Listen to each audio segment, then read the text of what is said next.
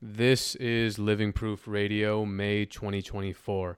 All of our full episodes are available on our Patreon with weekly drops, a Patreon-only radio show, and Living Proof magazine delivered to your house every issue, as well as our entire members-only library backlog. Patreon.com/livingproofnewyork. You served prison time for graffiti, correct? Yeah. What happened with that? I know it was like in Detroit, if I'm not mistaken. Yeah. Yeah, let's just dive right into it. I was pretty much living in New York. I still had my house in Detroit. I had a grow house in Detroit, and I went back there to like cut everything down and get it ready. And I was there for what was supposed to be like a few nights, maybe a week. And the first night I'm there, I go out to a bar with my friend, and this was in like 2017. I had been painting New York pretty often. And when I got back to Detroit, I was like, yeah, let's keep painting. But I also had a lot of drinks. And there was this one spot that I had always wanted to paint. And it was just late enough and dead enough that I was like, fuck it, I'm going to do it. And I had my friend with me. He was looking out. We had walked like right into this undercover prostitution sting. Like where my house was in Detroit, it was near this intersection where there was a lot of prostitutes because it was near this like freight yard, and trucks would go in there and load up, and all the truckers would go to this intersection. Anyways, I like walked right into a sting, and they sat there and they like sat up the block and watched me paint for like the whole fill-in. And as I was like writing the crew out, they swarmed me. My friend didn't see it coming. He didn't warn me. I tried to run, and they had like pulled up on the sidewalk behind me and then tried blocking this sidewalk, and they jump out, and I threw a spray paint can at one of the cops, but he caught it, and then they tackled me. And I had been arrested in Detroit before. I was like, this is going to be another slap on the wrist. I had never been taken in anywhere the times I had been caught writing in Detroit. Like, they would usually just write you a ticket, and then nothing would really come of it. Like when I first got there in 2011, they were like, oh, cool. Do you know this writer? Do you know this writer? Like, Detroit was so bottomed out that it wasn't their priority to like go after people tagging. And these undercovers were like, they started saying shit like, we're going to come to your house in 2 weeks, and we're going to serve you felony warrants. Make sure your dog's not there. We're going to kill your dog. We'll shoot your dog if there's a dog there. They were like, I was like, this is crazy. This is insane. So it was just regular undercovers? It was Vandal Squad? No, it was regular undercovers that were like looking for guys soliciting hookers. And so they had tackled me, and then they like took my wallet. They just took a photo of my ID. They didn't write me a ticket. There was like, I was in handcuffs maybe for like 5 minutes. They didn't put us in a cop car, like nothing. So they got photos of both of our IDs, and then they said all that shit, and then they were like, all right, like, have a good night. They gave me my weed back, but took my cigarettes. Anyways, I was like, is this real? Like, is anything they're saying true, or did we just completely get off the hook?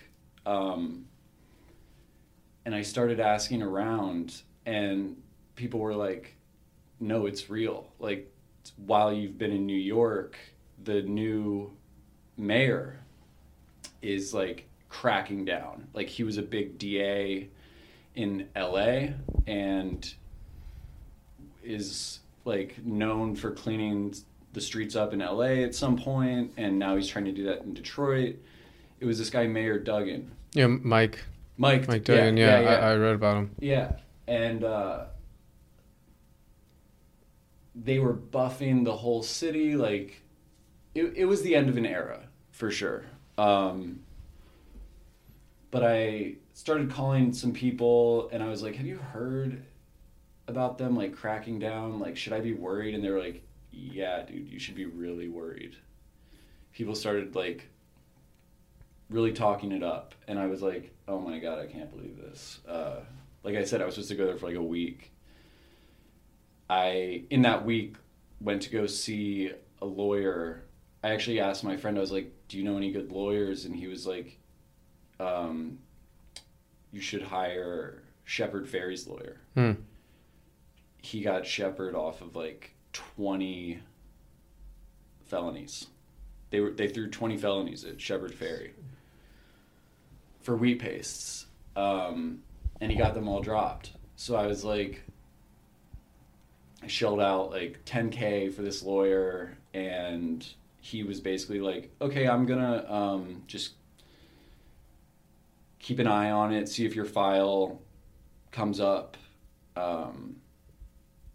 And until then, there's not really much we can do. I was still worried about my dog. I was still worried about them like coming to my house. I like got my laptops out of my house. I got everything out of there. Your house in Detroit. Okay.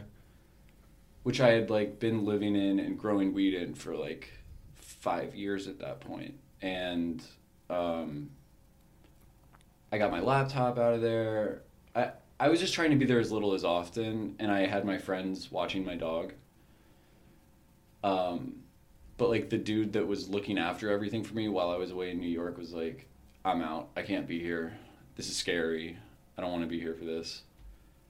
And it wasn't until I think like November 1st, months went by before we found out it was actually going to happen. And in that time, like, my apartment in New York got sold. We were like getting kicked out of the space. I had to go back there and get everything. And it kind of just brought me back to Detroit for this like year-long court battle. And we were fighting it. And we had a pretty good argument. And it seemed like I was going to get off the hook. And then they went after my friend that got arrested with me that night. They raided his house unexpectedly at like 2 p.m. They showed up and confiscated his laptop, confiscated like, I think 6 pounds of weed, like a couple ounces of mushrooms, and his laptop, and and a bunch of cash. And they just took all of it. And they like his laptop was about to die. They were like walking out of the door like on the touchpad, keeping it alive. And it just fucked everything up for my whole case. Like, him getting raided fucked everything up for your case. Yeah. He had pictures on his laptop that would have been incriminating. And they said that they had those pictures, and we just weren't really prepared to like say they didn't. So they were charging me with 3 felonies. It was like felonious assault for throwing the spray can, evading arrest, but it was like some other terminology, and malicious destruction or something. I can't remember, but like the destruction really wasn't malicious. It was this building had just sat there abandoned for years. Like there was just it wasn't like a personal assault on anything. It was just one of a million abandoned buildings in Detroit. But they painted it out to be like it was some malicious, like, well, that's like... They just did it for the hell of it. They were just like, fuck it. we're just going to throw the book at you with the most extreme shit. You're lucky that the throwing the can at the cop's face was just felonious throwing or whatever it was, because they could have just been like assault, and then you would have been fucked way harder. He caught it. Yeah. Yeah, he caught the can. I think if it hit him in the face, it would have been different. He would have been a little bit more like bitter about it, but I mean, I think the judicial system would have been like bitter about it too. You probably sure. got like a lot longer time. Yeah. So I don't know how many times I went to court before finally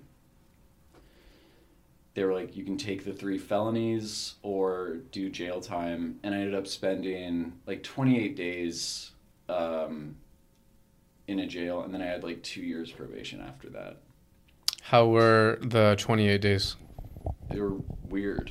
It was weird because I didn't know. They didn't say you're going for 28 days. They said I was going for 60, and my lawyer was like, you'll probably be out in like 3 or 4. You'll probably just do the weekend. Don't worry about it. So you were in court and they sentenced you to 28? Yeah, and I went straight from the court to...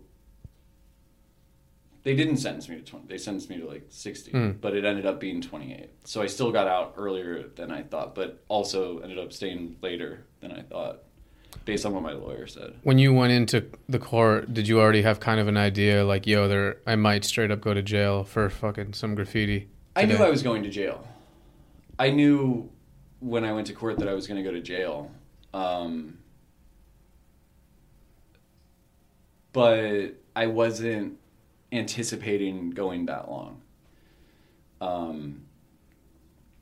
So yeah, I got put in this van and with some crazy people, and then I got brought into this, I think it's called Dickerson. It's like in Hamtramck, and there's pods like in the jail, and there's like a receiving pod. So like it's like this 2-floor like catwalk with cells around the top, and then like a big open space in the middle where people would eat or do whatever, and then there was like a little gym off to the side. And I walked in there, and this dude came up to me, this like older guy, and he's like, "Here, like grab this mop, grab this broom." I think he did it because I was like the only other white dude in there at the time. And this guy, his name's Ted Wood. He was crazy. Like, but he ended up getting me this job in the cell. And I ended up spending the entire 28 days in this like high turnover area. So like I was supposed to have been moved to like another cell block, but I ended up staying in like the receiving cell block the whole time and working it. And because I was working it, that's like how I got out earlier. But my jobs were like cleaning up everything once everybody was locked down in their cells. So I was able to like stay out of my cell for like an extra hour sometimes. And it's like you're just walking around with like a spray bottle and a rag, like disinfecting everything. Like I said, this is 2018. Disinfecting now is like way crazier. But yeah, so this guy Ted Wood, like, it turns out he came from California and had just like spent 10 years in a jail in California, in a prison, in like a maximum security prison, and was like a meth addict and was on this like meth bender that he like squatted some house in Malibu, and pretty much just was like found like 10 days later living in this mansion in Malibu, smoking meth every day, all day. And like, I don't know what his previous record was exactly, but somehow that landed him like 10 years in a prison in LA. And his cellmate was, I always forget this guy's name. He was the one that carried out the Manson murders. Tex something. And he would always talk about Tex and like, he was like showing me these tricks all the time. Like we would like pass notes at night from our cells by taking like a thread from our sheet and then tying it to like a little like soap bar and then like kind of like sliding it out and around because his cell was like right next to mine and the cells weren't open. Like the cells all had doors that would like lock. So there were times where I would just lock myself in my room because, like I said, it was like such a high turnover rate that there was always new people coming in while the people that were stuck there were starting to develop certain power structures. And then somebody bigger and badder would come in and challenge it, and it would just be like, every day it was just like, I just have to get through this day.